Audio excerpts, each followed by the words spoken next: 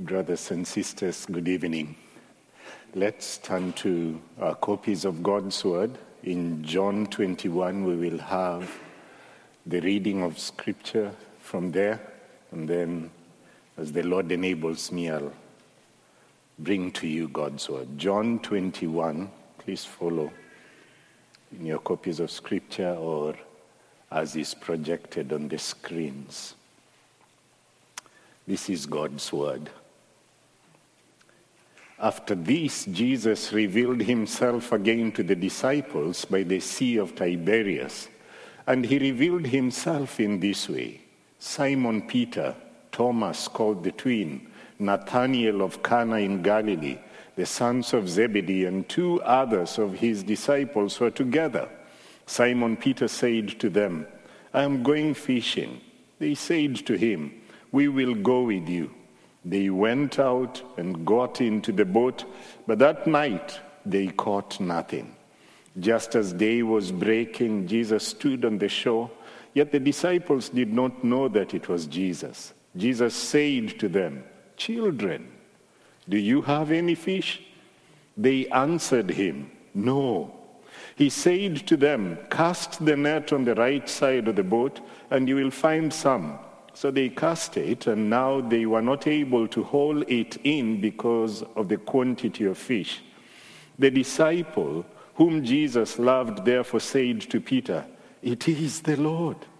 When Peter heard that it was the Lord, he put on his outer garment, for he was stripped for work, and threw himself into the sea. The other disciples came in the boat, dragging the net full of fish, for they were not far from the land, but about 100 yards off. When they got out on land, they saw a charcoal fire in place, with fish laid on it and bread. Jesus said to them, "Bring some of the fish that you have just caught." So Simon Peter went abroad and hauled the net full of large fish, 153 of them. And although there were so many, the net was not torn. Jesus said to them, "Come and have breakfast." Now none of the disciples dared ask him, "Who are you?" They knew it was the Lord. Jesus came and took the bread and gave it to them, and so with the fish. This was now the third time that Jesus was revealed to the disciples after he was raised from the dead. When they had finished breakfast, Jesus said to Simon Peter, "Simon, son of John, do you love me more than this?"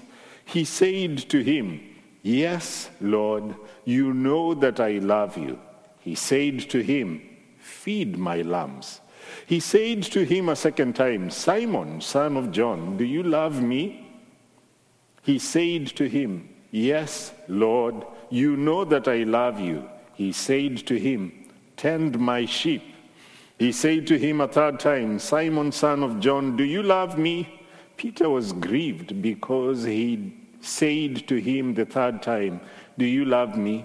And he said to him, "Lord, you know everything. You know that I love you." Jesus said to him, "Feed my sheep. Truly, truly, I say to you, when you were young, you used to dress yourself and walk wherever you wanted. But when you are old, you will stretch out your hands, and another will dress you and carry you where you do not want to go." This he said to show by what kind of death he was to glorify God. And after saying this, he said to him, "Follow me." As for the reading of God's word, and let's remember that all men are like grass. All our glory is like the flowers of the field. The grass withers, the flowers fall, but God's word abides forever. Let's ask for help once more. O Lord, creator of eyes that see and ears that hear, we sit at your feet this day. And as we think about this account that took place at the Sea of Tiberias, at the Sea of Galilee, we pray, O God, break thou the bread of life to us as you did it there. Kindly grant to us eyes that see and ears that hear, May you, O Lord, enable us as we leave this place to truly say, oh, how we love your law. It is our meditation all day long. We pray this in Jesus' name. Amen. I thank the Lord for this opportunity to bring to you God's word. And this message, this night, is about God's grace and God's mercy as it is demonstrated in his pursuit of struggling and stumbling believers. I invite you to see how merciful Christ is. See how compassionate he is. And it is my hope that you will understand that he was not just those things to the disciples. He is those things to you and to me today who are his children. I may not know who you are. I probably do not know what you are going through right now. But I know how Christ interacts with sinners because I am one. And I can see how he dealt with sinners in his word. I also know how the devil fights me to keep me from really giving myself to the lavish fullness of God's grace. And it is God who enables us in this struggle to continuously come back to the straight and the narrow. It is my prayer, brothers and sisters, ladies and gentlemen, that out of this place as we go out, we would be able to say with the psalmist in Psalm 144, "Oh Lord, why are you mindful of me? Why do you regard me? Oh Lord, what is man that you regard him? Or the son of man that you think of him?" May the grace of God teach our hearts tonight. May his grace teach us to fear, and may our fears the same grace relieve.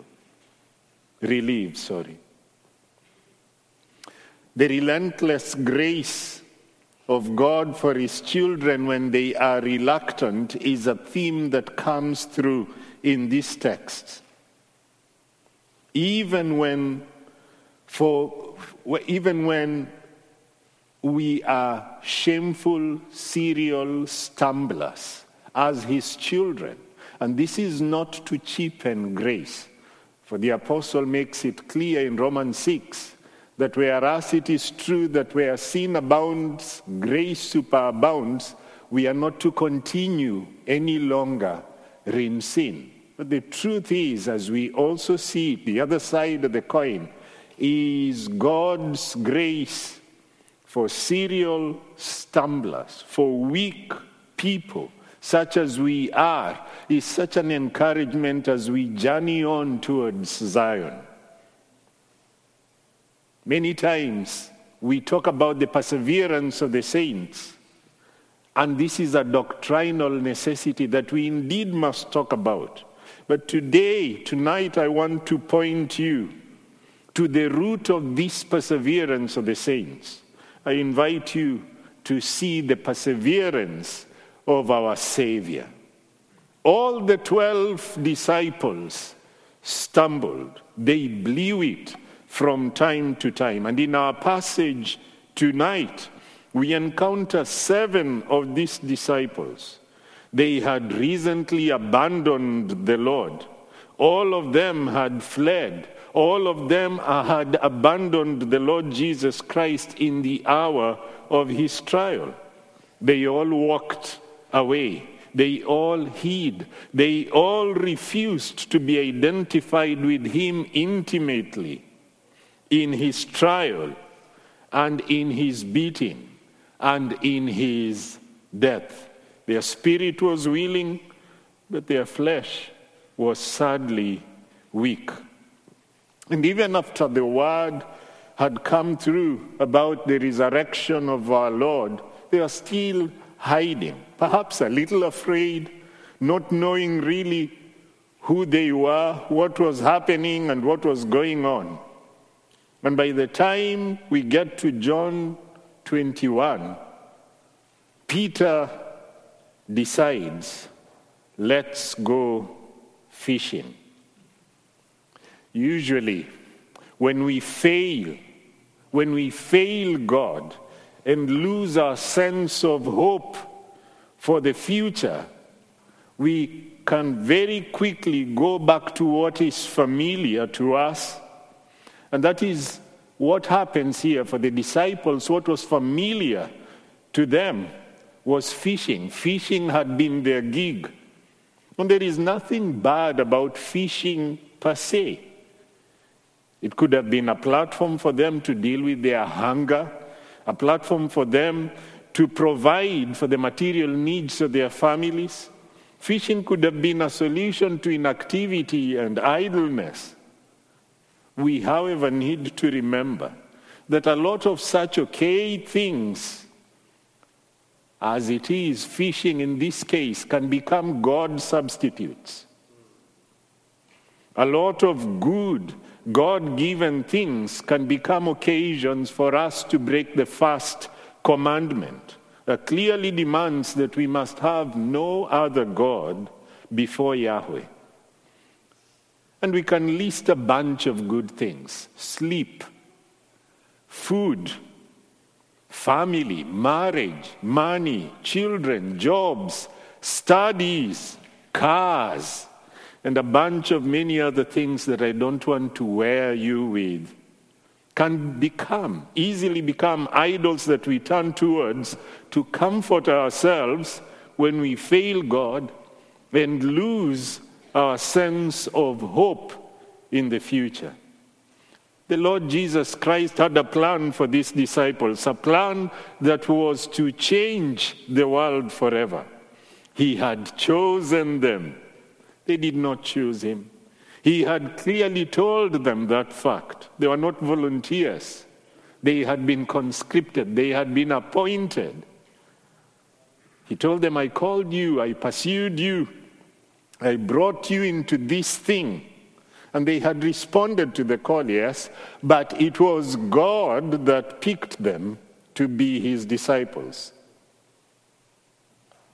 In our passage today, I invite you to think, friends.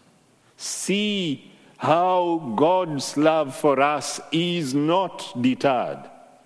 He is going after these disciples who have gone back fishing.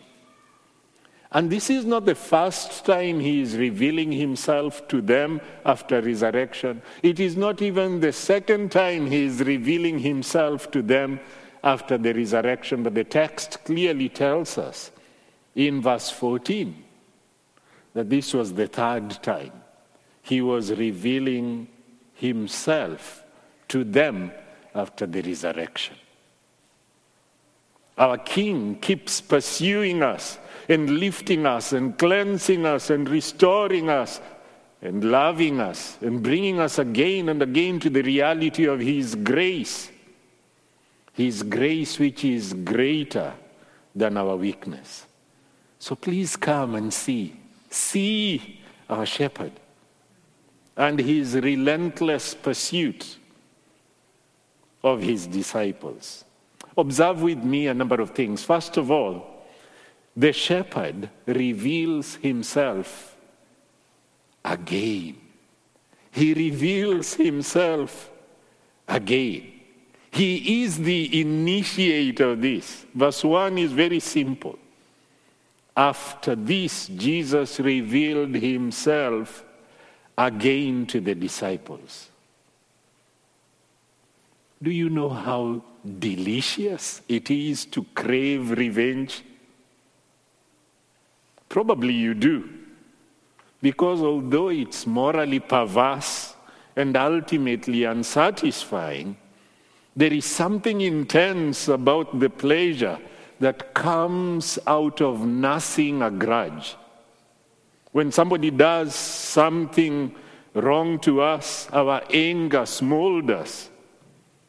When truth be told, there is something we enjoy about that feeling. In fact, Some people can feed from their resentment for an entire lifetime. They say, I will never forgive that person for what they did to me. And they never forget, because as much as they hate what happened, there is something they love about the taste of their own wounds. Who is the person that is hardest for you to forgive? Have you let go of every grudge, or is there one that you still hold on to? Do you enjoy the tang of some bitter old resentment? Now think about the difficulty, the pain, the shock, the bewilderment that comes not just from being hurt, but from being hurt by a person whom you love and who has said they love you. Whenever we go through such times, when those we trust hurt us, we wrestle. We wrestle with such a deep sense of perplexity. And we struggle to forgive. But think about the side also of the one who hurts, the one whom he loves. When we have, to our shame, hurt those whom we deeply love and care for, though the person who is a victim of our hurt struggles with sorrow and grief and pain, we also struggle with sorrow and grief and pain and even despondency. As Christians, we ask the person we have offended for forgiveness, and then in our desire to protect them from ever hurting them again, we tend to take the action of stonewalling them and pulling back so that we never hurt them again, staying away from them lest we cause them pain again. Let's think about the disciples going back fishing. They've seen the resurrected Lord at least twice. What's happening here? We are not told. Had they gotten to a place where they just said, I had my chance, I blew it. I believe in the resurrected Lord, but I don't qualify to be his disciple anymore. And think about the Lord Jesus Christ. He comes here to the Sea of Tiberias, also the Sea of Galilee, or the Sea of Gennesaret as it's described in Luke 5. The same sea described with different names. This is the place where he had actually called the disciples. And the disciples have gone back to the same place they were when they first met the Lord Jesus. They went back to familiar things. And Jesus, again, notice the wording, comes again to them. They are reluctant. He is relentless. And so he comes to them. The Bible says he reveals himself to them. It's obvious they are not preaching. They are not carrying out the Great Commission. They are not out casting out demons. They are not out healing the sick. They seem to be done. They are done. Possibly because they feel they are colossal failures. And the Lord initiates dialogue with these 7 of the original 12. This is my point. My point is this. When the Lord puts his mark on somebody, when the Lord has a plan for somebody and redeems them, he will persevere and strengthen that person to run the race marked out for them with perseverance to the very end.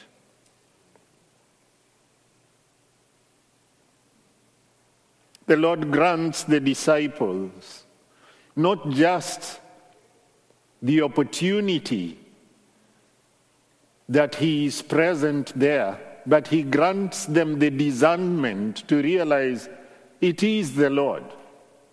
He could have been there at the seashore all that time, and unless he grants this, they would have gone back home not knowing that it had been the Lord who was there. He opens their eyes. And in verse 7, John says, it is the Lord. He is not just present, but he opens their eyes to that reality. He reveals himself to them. And in verse 12, we are told they, all of them, knew it was the Lord. And then the Apostle John, in verse 14, tells us it was the third time he revealed himself to them. So, having observed that the Lord revealed himself again, also observe how the Lord initiates and enables communion with these disciples. Think about some of the things that are obvious here in the text that point to his initiating and enabling mercy when it comes to restoring or bringing about communion with these seven. Think about his kindness.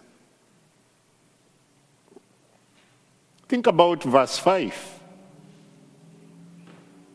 Jesus said to them, "Children, do you have any fish?" What would have been your language towards the disciples if you showed up at the seashore and were getting their attention?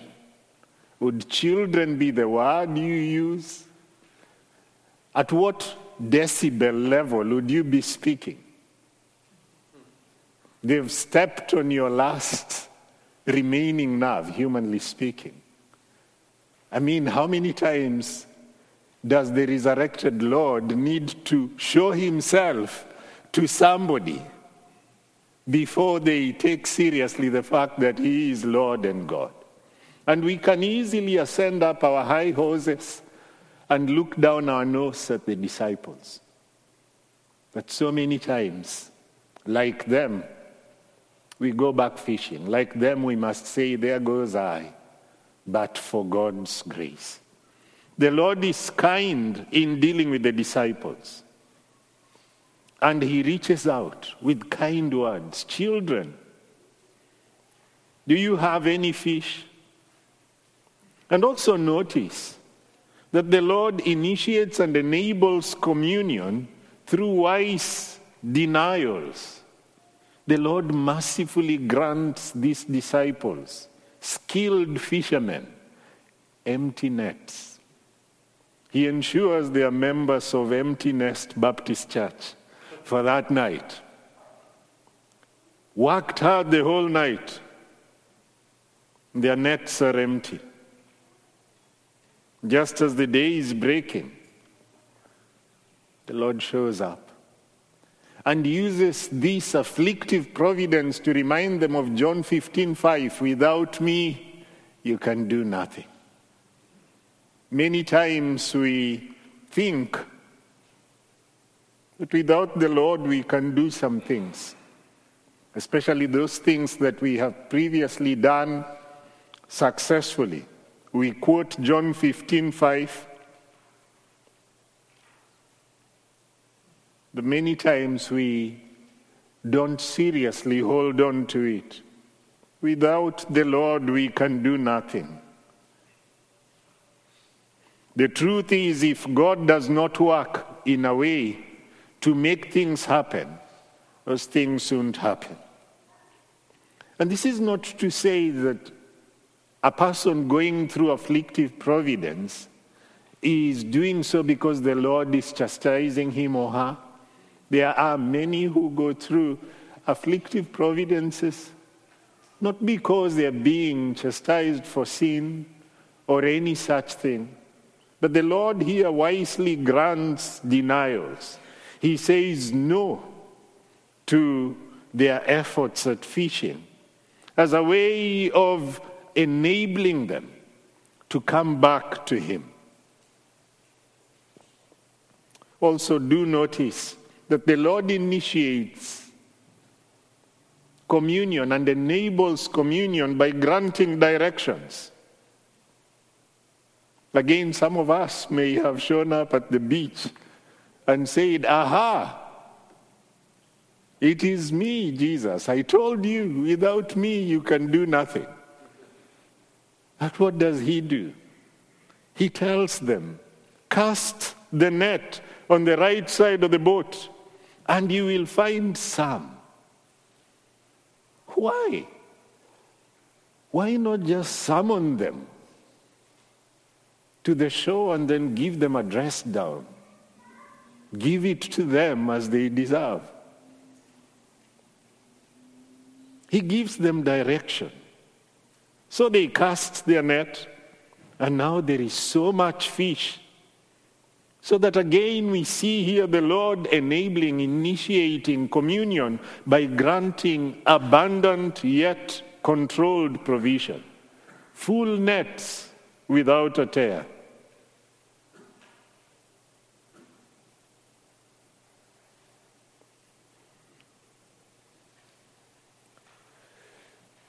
Verse 11 tells us, so Simon Peter went abroad and hauled the net full of large fish, 153 of them, and although there were so many, the net was not torn. Please remember that the Apostle John is writing the gospel somewhere around 60 years after these things happened. John is looking back 60 years later. And look at the details of verse 11. This was such a powerful moment in the lives of the apostle. And John burned it in his mind. Why was it so powerful? Why did this end up being crystallized in the mind of John? A person who was most likely older than anyone who is in this room at the time he is writing this. He still can remember, we counted 153 fish so many times. Just by the end of the day, I'm struggling when I'm doing my financial journal to remember where I spent money. He can remember 60 years later. Some of us can't remember what we ate for lunch yesterday. And not because of weekend capacities, but just because we are creaturely, we are people with such feet of clay. Brothers and sisters, I invite us once more. Let us heavily emphasize what the Lord has done for us. Let us be constantly seeing what God has done for us. Because this helps in magnifying his mercy and his grace for us in our struggles. Also do observe that the Lord initiates and enables communion by granting discernment to the Apostle John.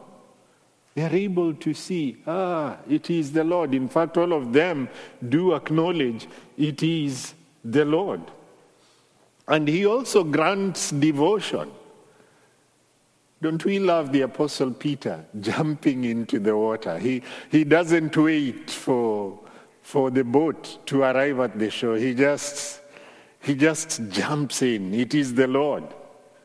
He is not going to be this dignified chap who behaves in a particular way because he wants his status within the bourgeoisie to be sustained. He sees that's the Lord, and he pursues the Lord. He pursues hard after the Lord. The Lord grants not just discernment, he grants this devotion that will many times surprise us when a brother comes to us and they open up and they say, hold me accountable concerning this. And they're not playing around with their desire for holiness. They are submissive to the fact that they know they need the gifts of the brethren to help them walk on the straight and the narrow. And they are not going to pretend so that their position within the aristocracy is maintained. They'll be able to say, I am weak in this area. As Pastor Mark was telling us in the morning, knock my office. I know you love me. Knock my office at any time and ask me hard questions concerning this and that. Such devotion is granted by the Lord to these disciples. He grants not just discernment to the Apostle John, but the strength to say it. So many brethren will at times see something that they ought to speak about for the sake of the brethren, but they don't talk about it. They withhold that privilege of stirring up the others unto love and good deeds. Not the Apostle John. The Apostle John speaks out, it is the Lord. Please don't withhold your ministry to this church. Please don't withhold that which you need to give to the others, in whatever way. Don't withhold it by not coming to church. Don't withhold it by not speaking out. Don't withhold it by sitting on the gifts that the Lord has given you, which we need. You may be seeing something we are not seeing, and which the Lord, in his relentless mercy towards us, requires you, as he did require with the Apostle John, to talk about. We see devotion in the fact that at some point we are told in verse 10 that the disciples, having come to the Lord, and the Lord says, it's verse 12, sorry, come and have breakfast. Having been told that, we are told none of the disciples dared ask him, who are you? And I wondered, why is the apostle using the word dared ask the Lord? Were they tempted to ask the question, who are you? The use of the word dare there is a strange thing, because were they tempted to ask the Lord, who are you? Because if they are, it helps me to see something. There are many times when we know that we shouldn't be this daring to ask some questions. Somebody reaches out to you and tells you, hey, as the Lord's representative, they tell you, hey, you're going astray. And unlike the disciples, we sadly are daring. We sadly shake our fists at such people and roll our eyes at them. May the Lord grant us what he granted the disciples, the humility not to be daring where we shouldn't be daring. The humility to be able to see, this is the Lord. This is the Lord who's come to me through this weak brother, this weak sister. It is particularly harder for us to resist that temptation to be daring when the person who's coming to us to correct us is himself or herself needy of correction. And yet it is a mercy upon us that the Lord is using them to reveal himself to us. And in our individualistic, increasingly individualistic world, not just here but even back in Kenya, the temptation is very high to push away in very daring ways People whom the Lord brings our way to correct us. The Lord grants devotion, the Lord grants discernment, and then the Lord grants an opportunity for communion. He tells them, bring some of the fish that you've just caught. And he's not telling them that because he needs the fish. The scripture is clear that in verse 9, when the apostles get back to the shore, they find that the Lord has a fireplace and fish laid out and bread. That he invites them, come, let's commune. Let's have koinonia. He is pursuing them. He is inviting them. But this is what blows my mind.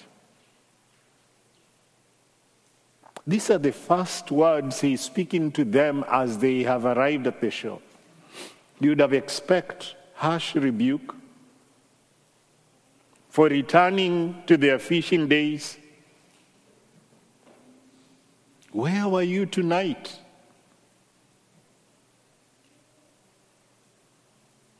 But that's not what he asks them. Come and have breakfast, verse 12.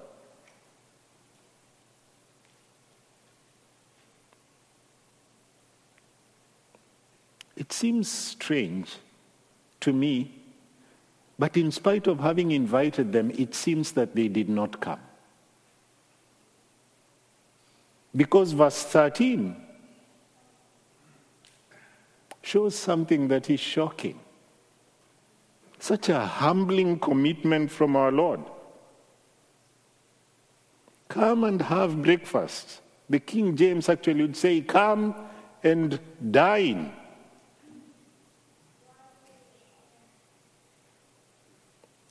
And then verse 13 says, Jesus came to them. What is happening here? They didn't come to him. And then Jesus came and took the bread to them and gave it to them. And so with the fish. If I tell Josh, come up here, let's have some coffee. Josh will get up and come up and we'd have coffee. But if Josh just sat back, and I really, really wanted to have this mug of Starbucks with Josh, I'd get out of here and go to him and we would have coffee to them. They did not go to the Lord. Their reluctance, their fear, their hesitancy, possibly the awkwardness that they were struggling with did not allow them to have the freedom to just go to the fireplace and sit down and have some fish and bread with the master.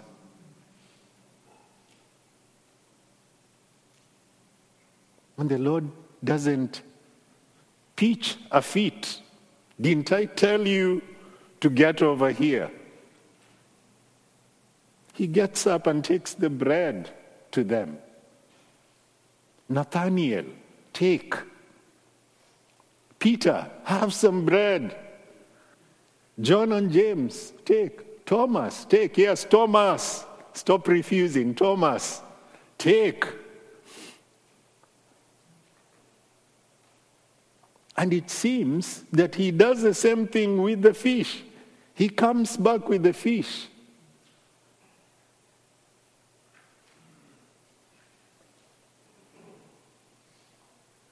Brothers and sisters, I want to encourage you with this.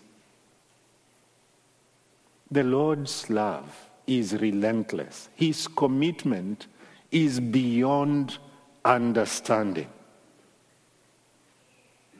This was the third time that Jesus revealed himself to them.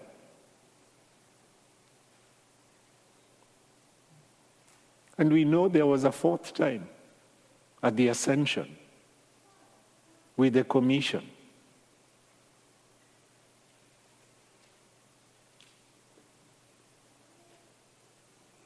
If it needed 100 revelations for the Lord to heal our sickness, it seems to me that I should have the audacity to say, and to say it with respect, that he would do it. He is going to do it. The apostle says in Philippians 1:6 that we are confident in this, that he who began a good work in us is faithful to bring it to accomplishment. You're not going to be the Lord's first white elephant project. He has begun the work in you, he will bring it to accomplishment. Let's also, as we draw to a conclusion, observe the restorative dialogue with Peter. He talks to Peter. He talks to him personally. Some of us are so messed up that what we expect is that the Lord will just show up and really belt us. Really just give it to us. Belt us and wear us out and scourge us. But here the Lord wears us out with his tenderness and his grace and his mercy. And this is not to cheapen grace. Proverbs 29:1 is very clear. He who is often reproved, yet stiffens his neck, will suddenly be broken beyond healing. So I'm not talking about the one who will not, the stiff-necked person, who will refuse to hear the Lord and reject the free offer of the gospel in the Lord Jesus Christ. I'm talking about the broken men and women who turn to the Lord. In the words of John, 1 John chapter 1 and verse 9, that tells us if we confess our sins, he is faithful and just to forgive our sins and to cleanse us of all unrighteousness. Confession is not us informing God of the wrong we have done. He knows it. It's us agreeing with God. It's homologeo, saying the same thing concerning the sin as he does say. But that having been said, when the Lord is bringing us back, he thoroughly and properly brings us back. He indicts us, helps us to see the ugliness of sin, and helps us to see the grandeur of his mercy. And the things of this world pale into insignificance as we see how beautiful he is. And so the Lord had brought Peter to a place where he had been indicted, and he does that. Here once more, a conversation where the Lord ensures that Peter is not just pardoned, but Peter is brought to that place where he sees his dependence on the Lord. And together with the pardon, he gives a calling.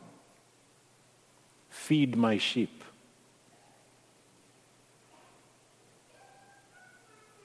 He tells him, tend my sheep.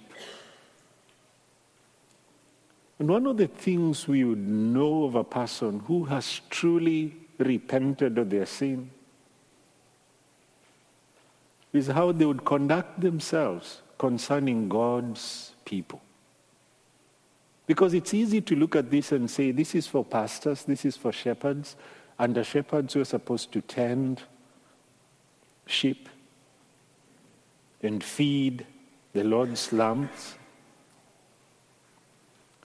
But we need to realize But Peter is being told, if you love me, one of the chief ways it's going to be demonstrated is in how you deal with my lambs and my sheep. And there is much in Scripture that would corroborate that. The entire book of 1 John over and over keeps telling us, if we claim to love God whom we do not see, and yet not love our brothers, we deceive ourselves. If we are constantly treating the church of the Lord Jesus Christ as some optional extra, some elective that we can opt out of, but maybe we have not had this moment with our Lord. And I don't know much yet about here, but think about situations where we are tempted to opt out. Congregational meetings where we are supposed to be part of that effort to bring to bear the mind of the Lord Jesus Christ concerning his church. What's your attitude towards that? A necessity or optional extra? Because you have gifts and the Lord has rescued you and put you here, among other reasons, so that you could care for God's people. If we are lackadaisical towards the people of God, it may be that we either are not children of God or we are very rebellious. And so I invite you to see what the Lord tells Peter with regards to God's people and to take it seriously. If God has been this loving and kind to you, please demonstrate love and kindness to God's people. Shepherd them as the Lord would enable you to do. Finally, I would encourage you to see that the Lord assures us of his work in us. He tells Peter, truly, truly, verse 18, amen, amen, I say to you, verily, verily, I say to you, in my own few words, you will finish well. You will finish well. When you are young, this was how you were. But amen, amen, verily, verily. And this is truth incarnate, saying truly, truly, I tell you, Peter, you will finish well. Because he's speaking, verse 19 tells us, he's speaking to Peter concerning the manner in which he would glorify God by his death. And by the time the Apostle John is writing this, Peter is long dead. He has glorified God in this way. Dear brothers and sisters, the Lord will enable you to finish well. Remain steadfast, immovable in the Lord. Remember the words of Jude, that the Lord Jesus Christ is able to keep you from stumbling and to present you blameless before the presence of his glory with great joy. And therefore, to the only God, our Savior, through Jesus Christ our Lord, be glory and majesty and dominion and authority before all time, now and forevermore. Amen. Let's pray.